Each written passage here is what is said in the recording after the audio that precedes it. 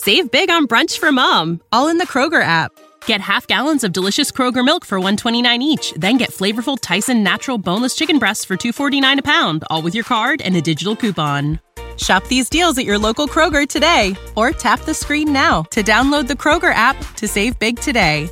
Kroger, fresh for everyone. Prices and product availability subject to change. Restrictions apply. See site for details.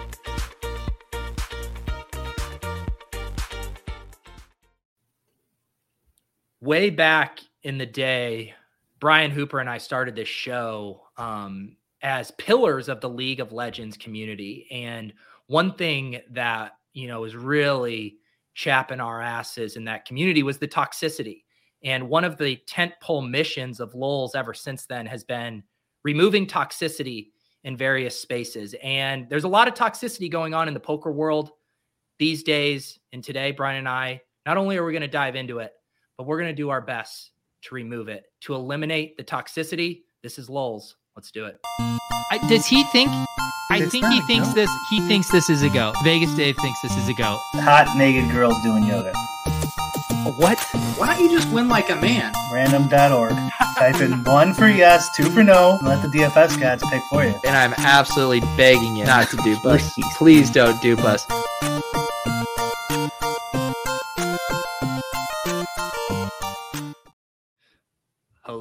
Hello. What is up? ATX is excited. Daniel making his first live show in 2 years. Holy cow. Long-time listener, first-time live viewer. Welcome, Daniel.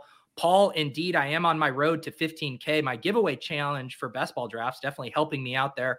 Almost to 13K. No draft on today's show, but we would love it if you subscribed, if you liked, if you commented. GM, yes, IO. We're going to talk some poker drama today. Brian, how are you doing? Good. Fantastic. Yeah. I mean, what's so funny is like we often talk, and I feel like over the past month we've said this stuff of like DFS needs more beefs. Like you look at the poker world, which we all agree is a much bigger market, much bigger demographic, but they just have far more interesting stuff going on, constant heads up for rolls, all of this stuff. Although very recently in the past couple of days, we've started to see kind of like the dark underbelly of this stuff where more and more people are feeling bullied. People are feeling kind of marginalized and basically like the dark side of what comes from this manufactured drama, if you will. And I want to talk a bit about the Phil Galfond post, largely about Doug Polk, but in general, what is your thoughts about some of the conversation that's bubbled up in the poker world the past few days? I think the combination of poker and social media is the main difference. Yeah, there used to be drama all the time on 2+2 back in the day, but it's not the same. It doesn't hit like it is now. Like, making videos about each other that get 200,000 views and stuff like that. That was not happening before, but there was some pretty juicy drama back in the day. I think the difference is social media. Yeah, I think so. And I do think there's two types of drama, right? Like there's the type where someone says, you suck at poker, I'm better than you. And they say, well, you suck at poker, I'm better than you. Let's put it to the test with real money on the line. And I think we all agree that's all fair game. And that's very fun and entertaining. Even like the Polk Negreanu stuff, any of these heads up for rolls challenges are super entertaining from that perspective. But I think what Phil Galfond has been highlighting is how some of this has turned more into like, I would equate it to like political campaigning, like smear campaigns, where you're making almost ad hominem attacks. You're attacking people's appearance. You're going below the belt in a way that kind of is veered away from what made the poker drama fun in the first place. Yeah. I think it's a combination of personal attacks and business related too, which is new. I guess, card runners, deuces cracked. There was sites back then. They weren't. I don't think they were the money makers they are now. Card runners probably made a shit ton of money, but there's a combination of business interest and personal vendettas. It's got a whole bunch of stuff. So this is a funny question for Pigskin to ask. Is Pete the Polk of DFS? No. I think if you were to try to do a very weak poor man's analogy, I would say I'm probably more Joey Ingram of DFS than Polk, I think is a better comparison. Yeah. I think you're still different than then there's not a lot of developed media personalities in either of them, honestly. So true. Yeah. The thing so about the Polk stuff, right? In this post that Phil Galfond wrote, it's called "The Elephant in the Room." If you go to his Twitter account, it's pinned, and I can drop it in the link here. It's a long post, but when he gets to kind of the meat of it, it's basically him saying, "I've kind of sat on the sidelines for far too long."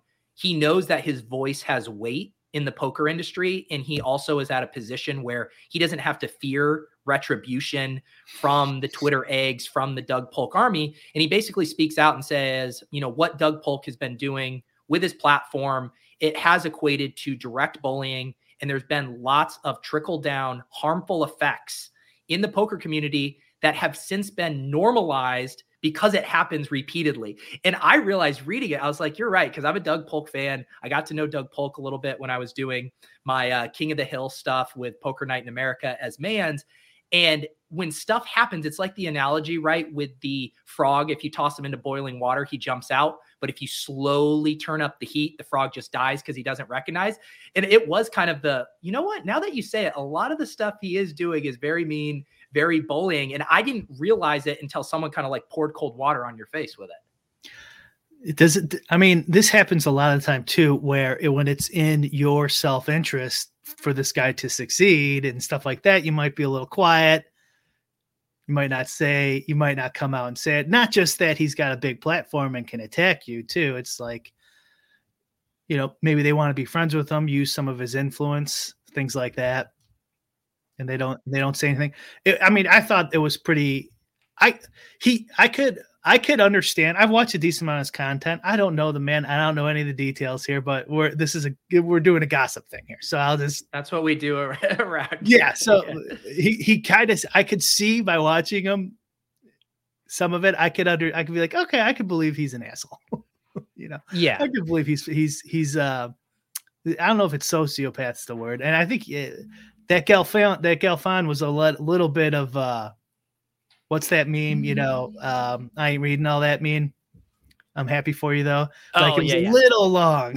So I skimmed some of it, but he says in there, he doesn't think he's a sociopath, which is worse because then that means he's like calculating all this stuff.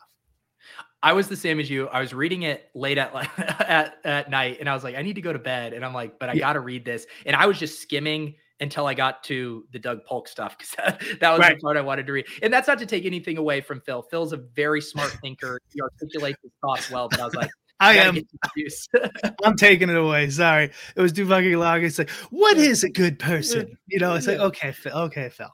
Yeah. What does it mean to be moral? Yeah. Like, all right, guy.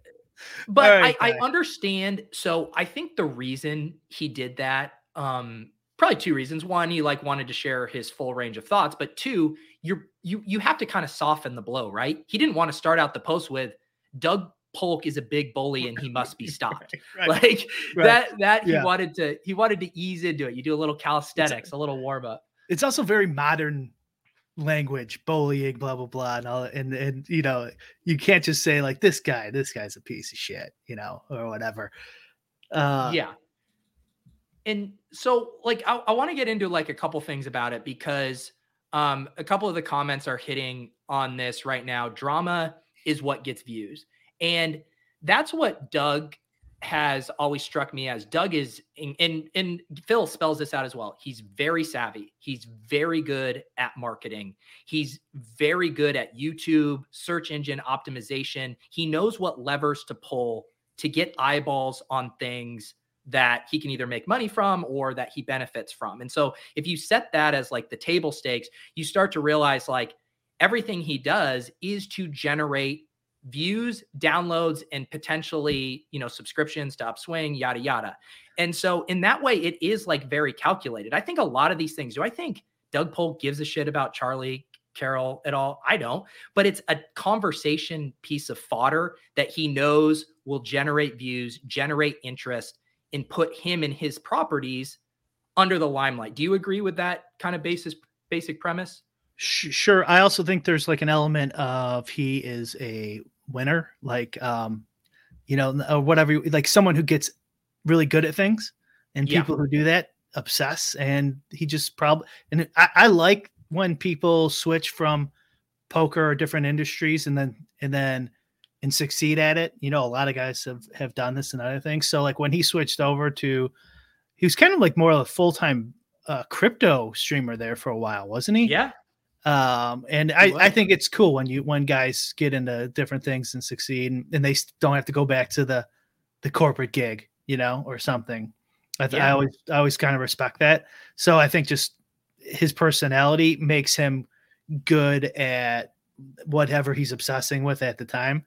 And so I don't know if like necessarily that's like, okay, he's good at this stuff. Therefore he could just shit on anyone, where maybe that's just part of the process of being good at YouTube. And then this Charlie guy just got in his sights, but I can't remember if he says in here too, he had a vendetta against that guy.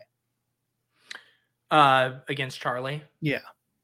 I think he mentions Justin Bonomo in here. And just from my outside view, I think like guys like Justin and Charlie get categorized as these like woke virtue signaling types within the poker community. And I think that like rubs a lot of people the wrong way. And a lot of I would say like Vanessa Selps generally fell in that category too, where I see like the kind of conversations that pop up on Twitter and these guys are kind of like battling.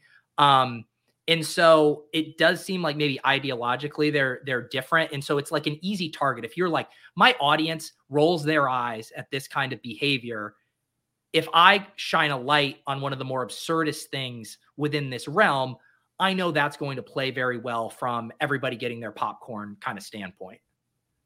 Andrew says in the comments that Charlie's anti-woke. Oh, really? Okay, then I'm completely I'm completely out because I've also seen Polk say some. What was his campaign against the governor? Oh, the one in Vegas? Yeah, wasn't it? Yeah. She wanted to open the casinos and he wanted them shut or something. Okay. Yeah, that was so long ago. Yeah, I forgot about that. Yeah. I can't remember. There's been so many poker controversies. I can't keep track. But I guess too, like thinking about it again from the clinic, a lot of it, what it reminded me of, and someone said here in the chat, is it Polk's fault? Where is this? Is it Polk's fault that other people act poorly? And another place you'll see this is I immediately thought of Dave Portnoy in Barstool, where a lot of times what happens is, say someone writes a hit piece about Barstool or somebody, offends Barstool or whatever it may be. And they come out and they say, look at this idiot, quote, retweet, look at this dumb article. And then what happens is the masses, because he has a very, rabid fan base, all pile on the original poster. And the same playbook happens every time. And you go, oh, I was just like calling out that this was ridiculous. I'm not responsible for my audience saying death threats or bullying or saying all these horrible things. I didn't do that. And it's like, at some point you are responsible for weaponizing your audience. Yeah. Honestly, I kind of like that he does that. Or when people do that, like if you're going to write an unfair article about me, I'm sure as shit going to say something. Right. I mean, I don't have and if I had like 3.7 million followers, some idiots are going to be idiots, but Portnoy might be doing something. I don't know. Like maybe you're dead on. He's like really causing issues, but just generally speaking, I think you got me more on the side of Doug really quickly there, because of like, if someone's attacking him and stuff like that, like, hey, fuck you, game on then, pal. But the way one of the whole Charlie Carroll thing and the way it transpired was he kept making these same jokes over and over and inferring something that was clearly not true. So and I think it is, go ahead. Cut you, because this is kind of reminds me of us and you is like, just keep the bit going. So like now I know he says in there that he assumes that he knew eventually at some point he knew, but he kept doing the bit. So if that's true, that's different. But if he doesn't know, and the bit is some guy who I don't care about who attacked me is a pedophile or whatever it is, that's the bit. And then you just do it over and over again. Pedophile is pretty fucking hardcore, but you know what I mean? Like if something, whatever the bit is, and you just keep laying into it, like Davis is 15 years old. I do all the time, something like that. Yeah. and I just keep doing it. I don't care. You know what I mean? But like, obviously that's more friendly. Is it, do you think there's an element of that? Like it's just his bit and he says it all the time, or is it just pure maliciousness? Well, it's somewhere in between. I feel like the maliciousness is a byproduct of being like a calculated marketer and someone who knows how to like drum up controversy and get people talking and placing yourself in the center of that controversy. Like if you look at, say, on the more like benign side of it, things like, you know, he's drumming up these $1 million heads up challenges saying anyone wants to come play at the lodge. The whole reason he's doing that is because it's great promotion for the lodge. And so once you see how his brain works, then you reverse engineer it. And it's like, this is a byproduct of him trying to accomplish those end goals. What about the Negreanu thing? So this kind of combines those two things you just said. So the bit is good. Like Negreanu fucked up. More rake isn't better.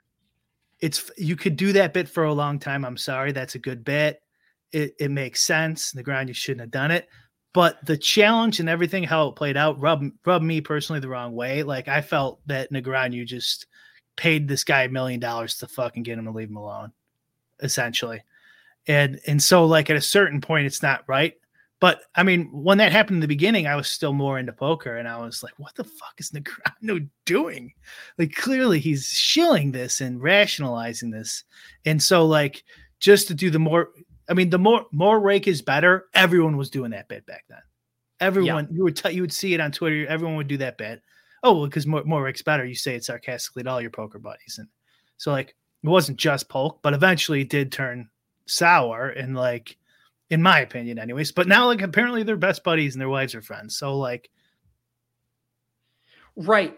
And so the one thing I think about too, with two elements of this, right? With beefing too, there's a punching up and punching down thing. And I mean, Polk is massive in poker, but Negreanu's still bigger. And so at least he was like punching up there. When you talk about like the Charlie stuff, you're definitely punching down. So that's an element of it. And then two, I really do think people can determine a beef on their own accord. Like Negreanu is very active online. He's very talkative. He wants to be having these conversations. And so he was yapping back about all this stuff. Initially with the more rake is better, he doubled down. He was trying to like wiggle out of it. But if you just go quiet and you're basically saying, I don't want to be a part of this, then a one-sided beef truly is bullying. And that did start to seem kind of like what the Charlie Carroll stuff was. Whereas if you're constantly engaging in debate and going back and forth, to me, it's like fair game. But if you're shutting down and you're saying this is having a detrimental effect on my life and I'm done with this, and you keep piling on, that's when it veers into bullying for me. Okay. Did you think Negreanu then was bullying? No, I'm saying the opposite there. I'm saying because Negreanu was continuing to talk, because he was willing to debate, I agree to you that he kind of in a way got like backed into a corner where he basically had to accept that challenge. But to me, it felt more fair game, punching up a guy who wanted to continue to engage in the dialogue. Like that to me seemed fair game. Engage in the dialogue, I might agree with you. The punching up and down, I don't really agree with that premise. And generally speaking, like if some guy who has 16 followers, a total fucking asshole to me online, like I have every right to respond to him however I see fit. Doesn't matter if he has 16 followers. That makes you look like, if I see you going back, whenever I see someone going back and forth with an egg or a comment troll, I think way worse of the person giving any time to that person than I do the troll. That's you. I mean, you could think that, but I don't think which is fine too, but I don't think that punching down then there means anything. Like it's like somebody's being a jerk to you. You could respond to them if you want. I don't think there's any, it's like, oh man, I wish you had 10,000 followers. Then I could say something to you. Like that. No, you could say something bad to. And also like, just because somebody has a lot of followers doesn't mean I could say whatever I want to them, or, you know, like if eventually now the guy has 10,000 followers and he's a jerk to me, he's like, finally, now I can respond to you. I don't know, but I more mean in the optics of how it's going to scan in the public, right? Oh, okay. Yeah, like sure. If Portnoy and Joe Rogan go at it, that's like fair game. Like just, these are two titans. They go at it. If Portnoy is going after someone who has a blog with 100 readers and is constantly piling on, and his audience is all in the comments and blah, blah, blah. Like that is a bad use of your platform, like regardless of what leg you have to stand on. Sure. Fair enough. I just don't think there's anything wrong with defending yourself against somebody who has less followers, and I think there's something wrong with somebody who has more followers than you feeling, because this also happens, Pete. A lot of people feel like, oh, you got a bunch of followers, I could just say whatever I want to you. Now I could just do whatever I want to you. You know what I mean? It's like, well, that's not right. It doesn't make. Yeah. But think about it this way. Like you use the word defend. Like, do you really have to defend yourself to some small little fish who's saying something where does it really matter what they're saying? I feel like if you shine a spotlight on it, it's almost saying, hey, there's a kernel of truth to this and it's upsetting me. Whereas I would just ignore something that was minuscule from someone who didn't have a big audience, that if I didn't think it was valid. No, you certainly don't have to do anything. But like, the effect, like the Portnoy effect thing could happen too, where this guy might change his behavior going forward, which would benefit society as a whole, where you don't stop talking shit to people. And it could be a trolling situation where you're getting played, and by reacting, you're right, you shouldn't react. And optically, maybe it looks bad, but I don't know. I just don't subscribe to the whole punching up, punching down thing in general. Like I don't get it. Like in comedy, I don't get it either. Like I think if it's a funny joke, it's a funny joke. But I do think you have to acknowledge it in this dynamic with Galfon, because he's specifically saying part of the reason I feel like I need to speak out is because I'm punching across, and that I'm one of the few people in the poker community that doesn't have to worry about financial or reputational blowback from getting in a larger scale beef with Doug Polk. He's like, he can attack me on his channel. Like, my company will be fine. I'll have plenty of people come to my defense. I do think being on that level playing field is why he felt empowered to write that post. That doesn't make any sense either. Like, if he had 5,000 people, he shouldn't say something. I'm not saying he shouldn't, but I'm saying he specifically wrote why he felt the need. And it was because he's one of the few people that, like, if someone comes out, they are going to get trolled. They are going to have their stuff clipped up into a video and piled on. And he's saying, I'm at a place in my life where that's not going to impact me in the way it is impacting Charlie and whoever else. Yeah, I mean, I hear what you're saying. I like the whole general sentiment too is also like, why now? Why not say something before? I don't know. I don't know if I buy that. Where it's like, oh well, because I get that just the obvious logical inference that he has a lot of followers, so Polk can't hurt him as badly as someone who has less followers than him. But just, if you see somebody and you have inside information of someone who's serially abusing people, I don't think it matters how many followers you have. You should probably say something. Yeah. But I think you could tell that there was a bit of guilt in his own post of saying, I wish I would have spoke up about this sooner, in this idea of like, we've all allowed this to be somewhat normalized, going back again to the frog thing in boiling water, and basically being like, all right, now, yes, this is better late than never, kind of was what the tone I got from his post. That's a solid reason to not come out is like the first one. What am I going to do? The second one, it's like, do I want to make a big deal out of it? And then the third one, it's like, okay, this is going over the line. And then the fourth one, it's like, I got to fucking say something now. So I think that's a perfectly valid reason for not saying anything yet. And I still don't think we needed the 18 pages of morality and what it is to be a good person.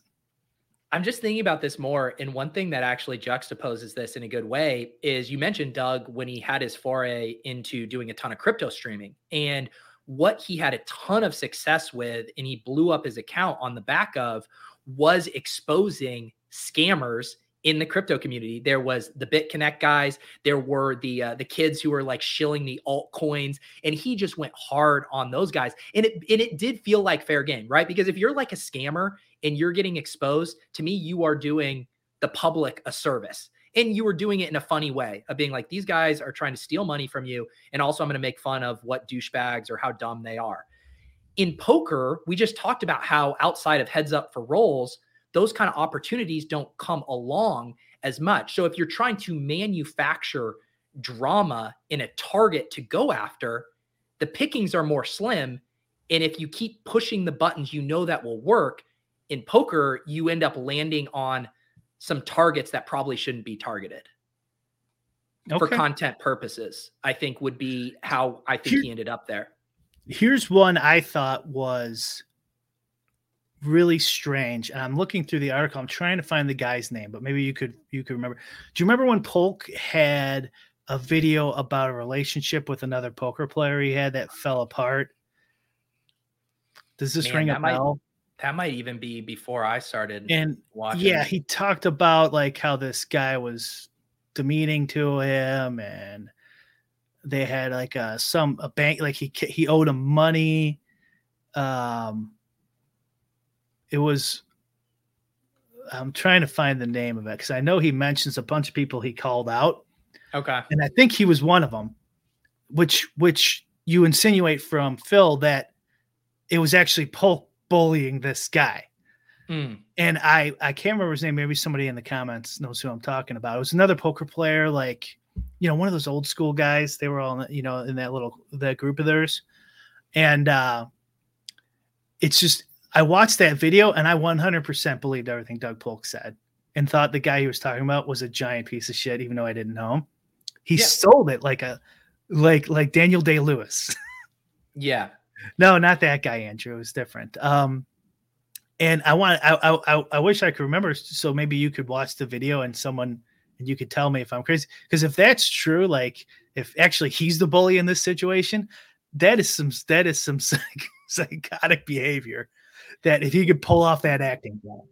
Well, but I would say, Brian, like that's not an unfamiliar dynamic to content creators, right? Like if I can get on camera and if I say things confidently and I build up some kind of logical or plausible case, like you can convince people of a lot of things. I mean, I got people to draft Sky Moore in the 7th round last year, and no one should have been doing that. But you know what I mean? Like, and Doug is a great storyteller. He's great at packaging his videos, all of that stuff. It's not surprising to me that the stuff he serves up, people kind of gobble up without maybe critically, thinking through.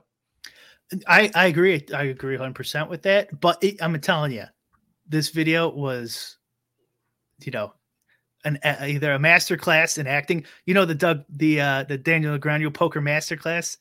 Polk should do one with acting if this accusation's true. Yeah. It was overboard on how persuasive he was, at least for me. Let's set aside the stuff about where Polk's in the wrong or not, and just think about this pragmatically. Ben Talleyrand? I think it might have been Ben Talleyrand. Oh, okay. Yeah. That name sounds familiar, but I don't remember the story. He bashed Ben Talleyrand after their business agreement. I'm almost sure that's it too. Okay. So yeah, there's a Ben Talleyrand video on Polk's channel where he bashes him. I think he does it multiple times, but there's one specific one where he does this whole soliloquy of what happened, the ebbs and flows of the relationship, and how abusive this other guy was.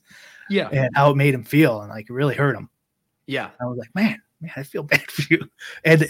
And here's what the story, this is what Phil says. They keep getting brought up in conversation. Lug has come after countless people. So in his words, he came after this Ben Talleyrand guy. So I think that's and I haven't heard anyone say anything on Twitter about it, but I watched that like 2 years ago, probably. Yeah. And it was surprising when I saw Phil write about it in this. Because you didn't have to mention that. You could just do Daniel, Charlie, blah, blah, blah, yeah. Berkey now, which we haven't touched on yet. But he specifically mentioned him, which it's great. I don't know. I sound like a madman here. Unless you see the video, you don't know what I'm talking about. Anyways, go ahead. Sorry. Yeah. I think Phil was just trying to show a pattern of behavior across a ton of different, situations where it's like the same stuff pops up over and over again. Sure. But like this one specifically would not be one that you would bring up. This would be one where he was abused. Yeah. And to mention it, I'm not disagreeing with Phil, by the way. I'm just saying it's surprising that he would, if he put that in there purposefully is what I'm saying. So his story on that, Phil is either not buying or something. And then the acting job then, Now, listen, two people could have different sides of a story. And maybe he really, really did feel hurt and all this other stuff he says in that video. This is entirely possible. But it just struck me as a name that he brought up that he didn't have to. That's like, God, this guy might be a psycho. Yeah. But what I was going to ask is, like, what do you think? Because Doug Polk has been quiet on social media, even in his post Galfond reference. Like, I'm sure Doug is going to cut up all these clips making fun of me. Like, that has been his defense mechanism to criticism previously, is like, sure, you could probably make a pretty funny video attacking Phil Galfond, although he's pretty well liked in the industry. But I'm betting Doug and his team could probably find a way to do some playful jabbing.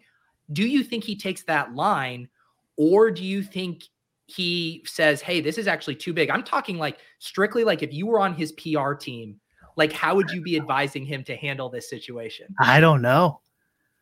He's not in not a good spot. I don't know. I mean, he tried that apology video. That didn't work. Yeah. Right. Because it basically, people were saying this isn't enough. This is not reflective of the damage that was done. This is years too late. You need to do more. Yeah. Which there's and now, a big element of when the mob comes for you, though, it's never enough. True. Definitely. Yeah. You could do a series of shows and there will still be people that say it's not enough. I think it's just interesting to see how he approaches this, because normally it's been comedy. I don't have an. What would you if you seriously were being paid $100,000 a year to be on his team? What would you tell him? I mean, I definitely would not. I would definitely not be firing back with a comedic video, because a lot of the stuff too, and people were referencing the Twitter Spaces, and Phil Galfond references that too, and there's some audio of it where he doesn't come across good. And right now, I feel like he's on the defensive, with stuff, and I would probably take my L here, honestly, because I think it's gotten so big that you're losing kind of the general public sentiment in the poker community being on your side. What if you say something like I respect Phil, but Ben Tolerant's a piece of shit. Alex Torelli is XYZ. Daniel shouldn't have said Morik is better. We've patched things up. And I have my problems with Berkey. What are you going to do? You just kind of like, don't apologize. Stand your ground. I think that would be bad for him, like reception wise. He's got nothing deal breaking here except this Charlie guy. Yeah. I don't think anything's deal breaking here, is it? Because there's no sexual stuff. There's no. No. There's no like. This would probably fall under like getting soft canceled, right? Where just people, there's such a groundswell of like, hey, we don't want to support Doug Polk. You start to see a trickle down effect of people saying, I don't want to go play at the lodge. Maybe the two nicest guys in poker, Andrew Nemi and Brad Owen, say, hey, we don't want to be associated with Doug if he keeps doubling, tripling down on these beefs. And now it's too much reputational, contact high for us. Like, that's where I think it would really start to get him if there were kind of tangible results. Everyone goes to what's Phil's site, Run It Once. Everyone's leaving there for Upswing. Like, if it actually happened in the dollars and downloads and networking aspect, that would be meaningful to Doug. What about like a version of what I said, but a letter response to Phil on his Substack or wherever he wants to post his website, but just like I said, where he's like, I have to disagree with Phil on the Ben case. This is what he did to me. Here's my video of me sharing my soul on what happened. I disagree with on this case. Here's the video of what I think happened, and I've apologized to Charlie and I'm going to do it again. Something like that, so you like. Yeah. Instead of a pattern of abuse, it's a disagreement on perception. Yes. Although the problem is for every example he comes up with to debunk, someone can point to another example of him doing. And so that's why I think it's more saying like, hey, I've made some mistakes. Some of this stuff I felt was justified and was me calling out things, but I am going to make a concerted effort to change the tone and the tenor of how I handle these situations going forward, knowing that they've had a negative impact on people's lives. I mean, if that professional athlete, that's exactly what they should say. Yeah. I mean, that's what they do say, and they never mean it. Well, again, the court of public opinion will quickly judge him on future actions, whether he's, holding up to that promise or not. Yeah, I think that, like I said, I think when they come for him, they're going to do it either way. I think with that statement, either way, if they're done with him for the most part, everything he posts is going to get ratioed. Yeah. Regardless of that, even mine, which was basically similar to yours, just more long form response. I don't think that would work either. Either you're going to get ratioed or you're not. I think he's kind of fucked. I don't think he would do a written thing, just because I think in general you play in the sandbox you're most comfortable in, which for him is going to be like a scripted and well edited video, would be my guess how he would respond. Where Galfon's not going to feel like, if those two did a debate where they prepared, like Doug would probably come across a little bit better on camera, a little more confident, a little bit more battle tested, like on screen, whereas Phil's going to feel much more comfortable articulating his thoughts.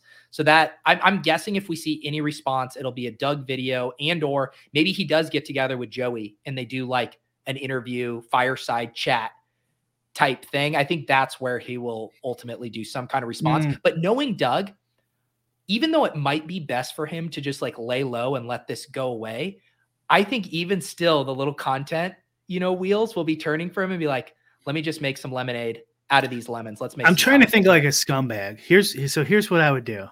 If put your scumbag hat on, Pete. You pick out the one that's least accurate of the accusations, and then just fucking hammer it, and go like, this is not right. They're wrong. They're wrong on this, and then from there it sowed seeds of doubt. Yeah. So it's like, they're wrong about the Ben Tolerant one. Why do you believe them on anything else? Right. Well, and I think the problem is now there's so much like public evidence for some of this other stuff that you don't have as much plausible deniability. But you give your allies a talking point. Yeah. Yeah. It is just a really interesting spot. I think for Doug now, because so many people, and too, like there's a reason he has such a massive following, because he's made consistently entertaining content for a long time and has built up a fan base who enjoys that kind of content. So I will be fascinated to see how he handles it. I don't personally think Doug is like innately cruel. I think cruelty is a byproduct of his marketing and how he approaches his business stuff. And that's not letting it off the hook, but it's just saying that I think, like, even this is a really dumb example, but like Brian and I, before this show, every week we're like, what do we want to talk about? Generally the day of, do we have any topics? Like, I know that if I just put like, Pete and Brian talk about whatever, like a lot of people aren't going to want to click on that, right? Like, you got to bring people in somehow. And normally you try to deliver on it. People will call it clickbait, but it's like, hey, if we say we're going to talk about a DFS pro who vanished or whatever, we're going to talk about Empire Maker, disappearing from Twitter. Like, so you do have to play that game of, why should people watch your content? Why do you pull them in? Doug's really good at that, but you also know the most effective things are often sensationalized, are often drama fueled. And if there isn't drama kicking around, the content creator sitting here saying, hey, I can't just fire up a live stream about a couple of hands at the lodge last night. I need something that's going to rocket a view into 100,000 million view territory. And I think that's where you get in trouble trying to reverse engineer content for clicks on drama that isn't actually there. So then are you saying that this isn't like a pattern of what's the term? What would the term be? I want to say, abusive or whatever, like a personality disorder type of thing. You don't think it has that element to it? You just think he's trying too hard at clickbait? And I think it goes back to, I thought you nailed it when you said he's one of those kind of guys that wants to win at all costs. He's just, I am going to win. And you get in my way, I'm going to bulldoze you and bury you because I am a winner. And he's won at like everything he's done. Yeah. Yeah. I'm leaning more towards you get like super obsessed with it, and maybe someone getting in your way you have to like get them out of your life because they're taking time away from you becoming awesome at this. But well, let me give you an example, Brian. If I wanted to, have you seen that account, Fantasy Receipts? Have you seen that account floating around? Yeah. Yeah, so it's just like it says. It's like freezing cold takes, but specifically for the fantasy community. The account is really shitty. Not the premise of it, but the execution of it is just like really bad. And it's now not even doing like good. It's just like scraping the bottom of the barrel, trying to find dunks. And like, trust me, there's plenty of dunks that you can. I saw a Siege one the other day. Yeah, and like, you know, when Draft Cheat does the Siege dunks on some of the ridiculous takes, like that's like warranted. But I'm telling you, this account, the execution is awful. But my point was this: if I wanted to do a fantasy receipts-esque video, I could do a montage. I could call it the worst fantasy takes of 2023 or the worst fantasy takes of 2022. I could pull together clips of people saying stuff on podcasts, tweets, and just burying people for being idiots. I bet you I could get that video to 50, 100,000 views on my account. No problem. Yeah. Is that the kind of account in business or content I want to be making? Yes. No, absolutely not. But I know that would be a path for far more views than me like breaking down Karane's fucking $3 million best ball roster. But you sell your soul to the content devil when you know certain types of content will outperform others. And once you've tasted that forbidden fruit of the 1 million view video, you start to say, what are my paths there? And often the path of least resistance is being a fucking asshole. Yeah. Okay. I mean, you're selling me. You're selling me. When I read the Galfon piece, though, I was leading more. There's something wrong with this guy's personality, and people just didn't realize that he's like abusive to a bunch of people. Mm-hmm. And where there's smoke, there's fire. So if like 4 or 5 people are publicly saying things, that bullying or whatever the hell we're calling this, that maybe there's 10, maybe there's 15, maybe there's 20. But I do like your, if we go back to the PR guy, I kind of like that angle that you're laying out. You know, he's not going to please anyone. I basically think the majority here is he's either going to get ratioed or he's not, and there's nothing he can do about it. And maybe a year from now, people will forget about it, or maybe they won't. Yeah. So I don't think, but if he is going to craft something along those lines, I think should be a piece of it where he's going like I you know, in my quest to get followers or whatever, I went over the line. It's hard to, go ahead. And just to kind of drive home the point of it always being like content based and through the lens of sacrilegious, saying Doug's very smart and his primary focus is to win at all costs. Like as an example, he covered, who is the cheater at the Stones Casino? What was that guy's name? I'm blanking on it. Oh God. Postle. Postle. Yeah. Yeah. Crotch ripper. Yeah. And so that story was just juicy enough and meaty enough on its own to drive views and drive clicks. You could literally just approach that from a pure investigative standpoint, similar to how Joey did all the live streams. It wasn't like Doug was digging up, stuff on his ex-wife's family and posting their address and trying to like bury this guy. It was just like, no, there's enough drama and intrigue here that I can cover the case at face value and that'll get a ton of views. When that stuff is in the news, that's easy content fodder. You're like, that's fish in a barrel. When that stuff isn't happening and you're sitting here trying to storyboard what kind of video can I make that gets 1 million views, that's when you start to get into dicey territory. Let's say Postle somehow got totally redeemed, which I don't think is possible.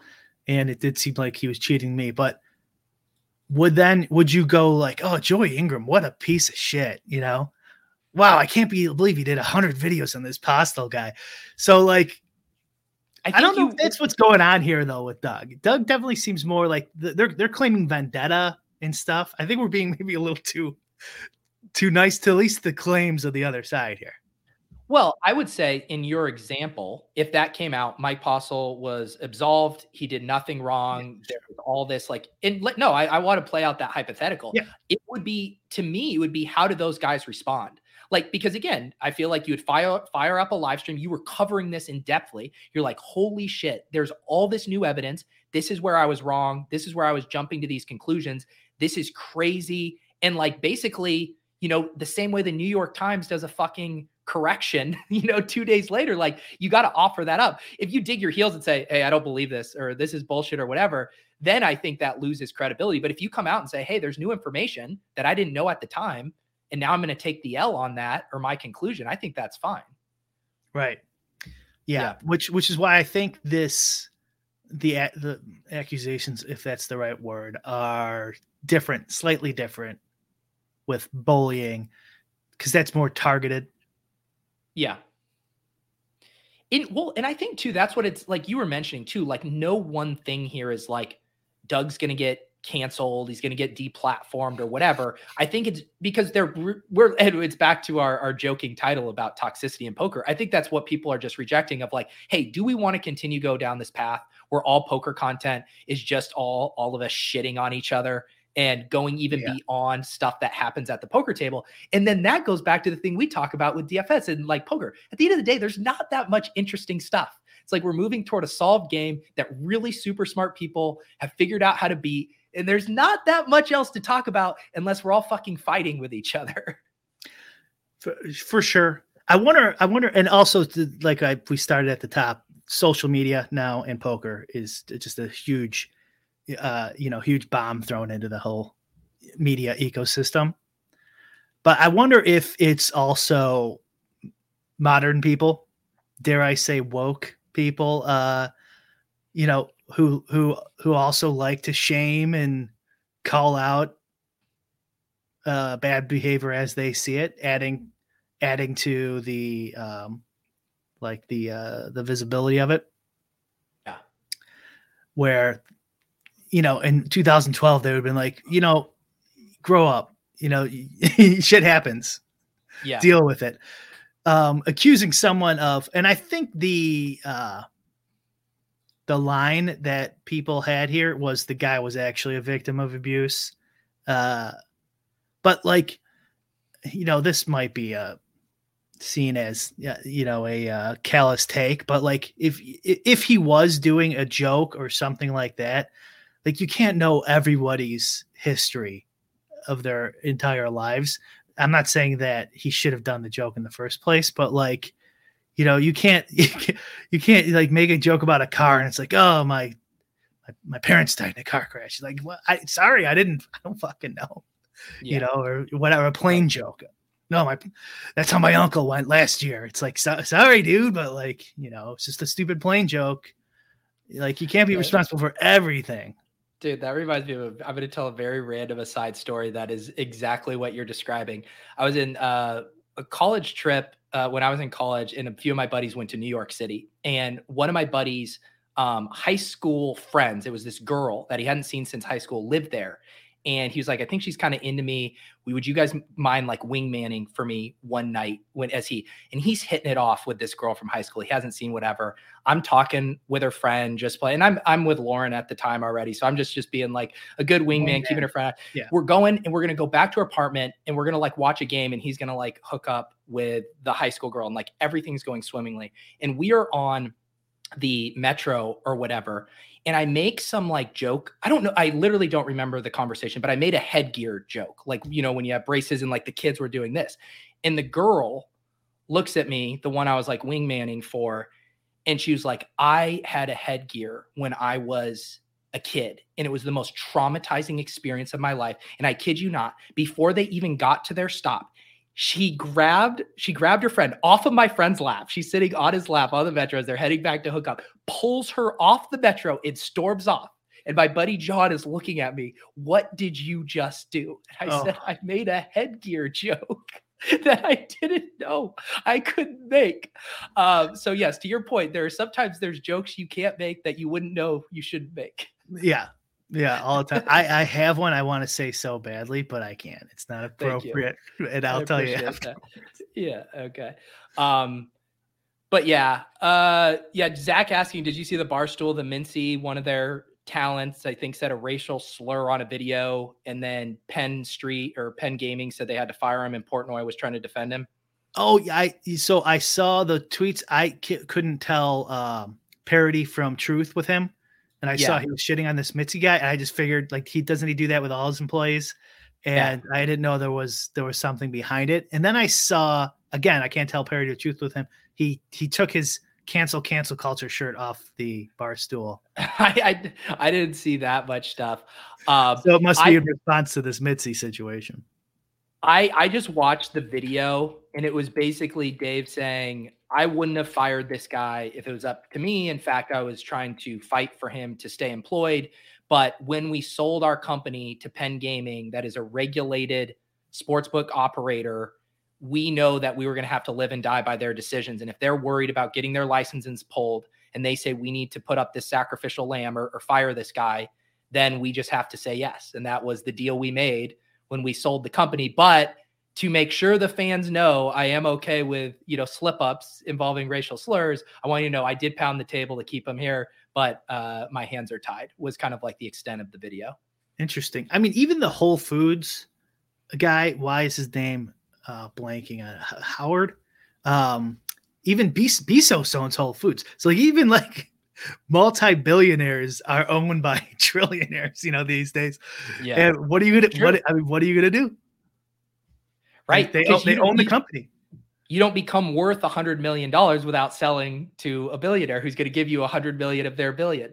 Yeah, exactly. Yeah. And then when they go, I don't like that. What can you say or in a roundabout terms, what did he say? Does anyone know? I legit, it said he was reading song lyrics instead of racial slur. So I just assume it was the N-word. That's that. Oh God, those are so annoying. It's like, I mean, obviously you got to stop there if you're around people or something, but why is he reading song? Okay, whatever. Well, and this goes back to the thing too of Barstool does themselves no favors, right? Because people are on pins and needles waiting for Barstool to mess up because their history of behavior like weaponizing their audience. And so when they do, the pitchforks come out. My guess is if it was another company with a better track record, maybe the company is able to apologize and suspend the employee as opposed to firing him. I do think it is a specific byproduct of how people in the media view Barstool. And they're like, shit, we are just going to get raked over the coals. We have to do something quickly.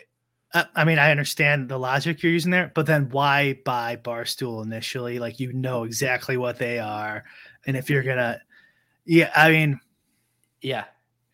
Yeah, Kitchen saying he was a big. I've seen a couple of his clip, but yeah, when big corporations take over edgy entities, there's no. Yeah, but then why buy him, Dave?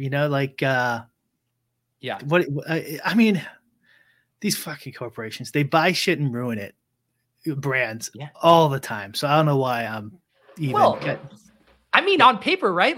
It makes so much sense. If you ran a sportsbook company, the number one demographic I would want placing bets on my site would be the Barstool audience. Literally, that would be the number one demographic I would choose. A massive group of bros with disposable income who are fucking dumb as shit. That's the most perfect audience you could ever have to bet on your platform. Dare you attack the Stoolies like that? Oh, no. I love the Stoolies. I think everyone knows that they're not the brightest bulbs out there. I think it's another thing too is you don't want to bite the hand that feeds you here. So if they are a bunch of dummies, you don't want to offend their sensibilities. Then you lose all the money you paid for when 25% of them leave. Yeah, and honestly, Portnoy can act like they're so sad about having to let this guy go, but this is a win. No, I don't want to say a win-win for them, but it's no shirt off their back. They to Penn, they say, hey, we fired the guy. We did what you said. And then you can go on and tell your fans, I didn't want to fire him. We would have let this go. But, and so then they say, oh yeah, that's the Dave we know. That's the Barstool we know. From a PR perspective, he's going to emerge from this unscathed. That company's gone downhill ever since they let go of Chris Spags. Hey, their loss is Splash Play's gain. Is the cancel culture t-shirt removal, is that a bit he did too? I can't tell. They were the tweets were back to back, but I mean that was kind of more what I was saying too, is you're saying Penn, it's not a big deal for them, and sure it could, but eventually grains of sand can make a heap, right? So if you I'm assuming a bunch of Stoolies probably don't like cancel culture, and that's why he was selling those shirts.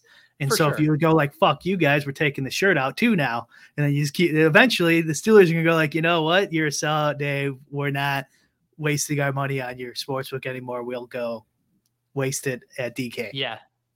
And then, it's so funny that the way these conversation topics ebb and flow, But like the reason I don't actually think Stoolies will ever like vote with their wallet or stop is because they are so obsessed with the reality television show that is Barstool Sports in general. And the genius of that platform is how they have let everyone in on like a very like interpersonal level of someone mentioned like, this is what Bravo does for trying to get drama. It's like, that's what Barstool has done. The genius of Barstool is that it's a reality show.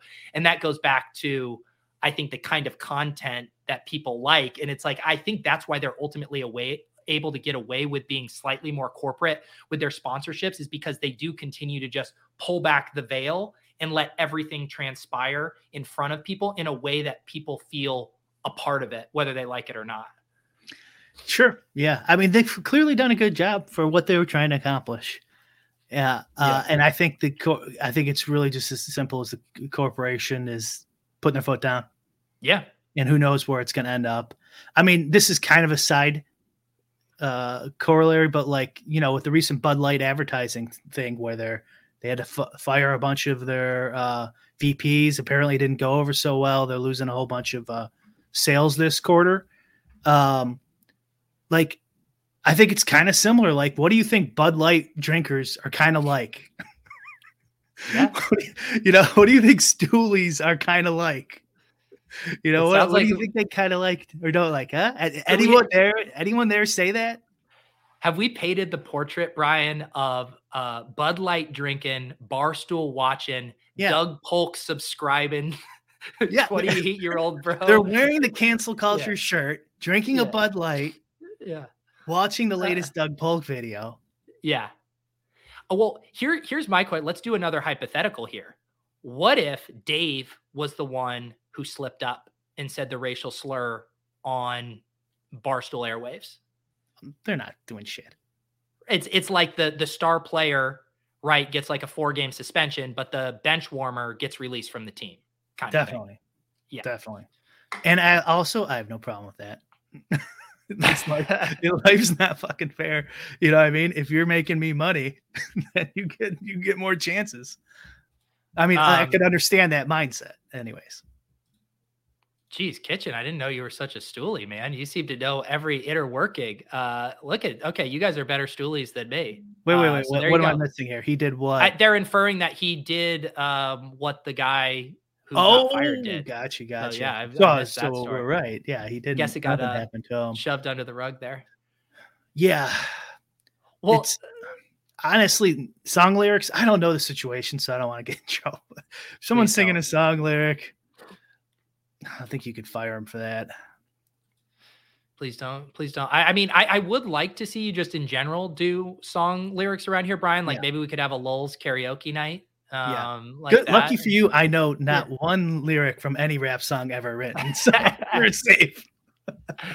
Lauren's been getting so mad at me because I just don't have a musical bone in my body, and I just can't remember lyrics and melodies. Like I can memorize blocks of text. Well, like, you know, like when I was a kid, like Bible verses, I memorized the shit out of those, but something with melody, it just does not work in my brain. And so now we have all these toys, right, for April that play these little kid songs on repeat. And I'll be like singing along and butcher some of the lyrics, a song that Lauren has now legit heard like 300 times. And she gets so mad at me. She's like, how do you not know that the lyric goes, all the animals at the animal fair? And I'm like, I'm sorry. Okay. Like it just hasn't snuck its way into my ear at this point. I swear that's genetic. Yeah. Like, you know, some people can hear notes more clearly and, you know, just debate whether perfect pitch exists. And I'm the same way as you. So like, Beatles songs, for example, right? Like I love, I don't listen to them much anymore, but I used to listen to them all the time, have their posters and everything. And I was a guitar teacher, could play every single Beatles song. Yeah. Can't remember the fucking lyrics of the Beatles. Yeah. I'm with you on stuff like that. Not all of them. Not like, obviously, like I could remember most of them, but sometimes I'm like, I don't know which verse this one goes in. I couldn't understand. And there's classic songs where people get the lyrics mixed up. But yeah, anyways, I think it's the genetic, and I have the same gene. I never feel more stupid than when I'm trying to sing like a very, very famous song and I'm forgetting basic lyrics. It just or if you ever played Rock Band or karaoke and you actually see the lyrics, you're like, that's what it was? Oh, yeah. Well, now Lord will catch me cheating now, because often on Spotify too, there'll be like a lyric thing, like if you have it on your phone. And so the lyrics will there, and Lauren will be like, holy shit, you know the lyrics to these songs. And then she's like, oh no, you're reading them right there off of the phone. I'm like, yep, you caught me. Breaking news here before we wrap up. Darren Rovell is on the case. 560 million, what Penn has lost on paper today as stock is down 13%. 551 million, what Penn paid for 100% of Barstool. So Barstool stock actually taking a hit. To your point, are these stoolies upset in dumping their stock because they're embracing cancel culture? I wouldn't think so. Even though it was my idea, I wouldn't think it would hit that hard. Yeah. Oh man. I don't know if it is though. I love it. We do live in a clown economy, Ryan. Yeah. So there it is. A fun Lolz episode there. Great to get back to our roots talking toxicity here. Yeah, did we do it? Did we finally solve toxicity in the poker community? Hang on, let's do this. Let's just both look at the camera and just make a plea to Poker Nate. Guys, can you just stop with the toxic shit? Like, can you just go back to talking about ranges and blockers and, big pots? Didn't we have, we had a bit. What was our bit? I can't remember any of our Lolz League of Legends bits. We used to have some. Well, the reason the whole toxicity thing started is because the League of Legends hardcore fans who also casually played DFS, they got so mad when the DFS bros came in with their optimizers and solved their game in like 6 slates.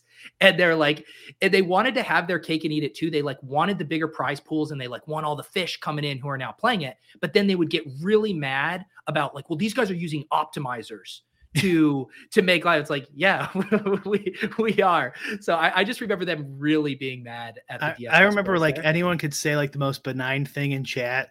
Like, this show's a little boring and no toxicity. No, and it is everyone gangs up on any comment. Those are the good old days. Yeah. The good old days.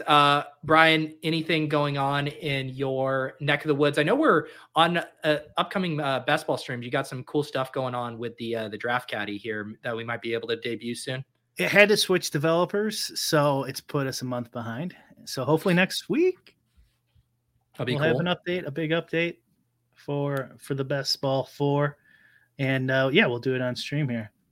Yeah, people in the chat were saying how is Peter affording to not draft as I am on my quest to live stream all 150 of my drafts. Don't worry, we will be drafting some teams on Lolz this summer for sure. Yeah, definitely. All right, audio will be up shortly.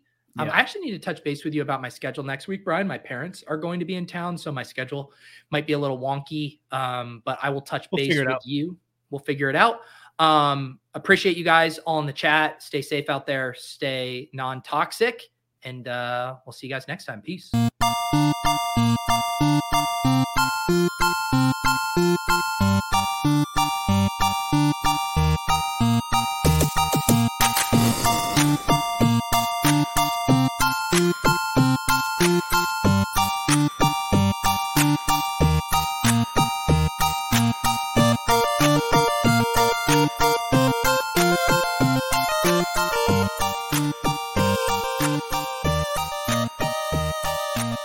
Save big on brunch for mom, all in the Kroger app. Get half gallons of delicious Kroger milk for $1.29 each. Then get flavorful Tyson natural boneless chicken breasts for $2.49 a pound, all with your card and a digital coupon. Shop these deals at your local Kroger today, or tap the screen now to download the Kroger app to save big today. Kroger, fresh for everyone. Prices and product availability subject to change. Restrictions apply. See site for details.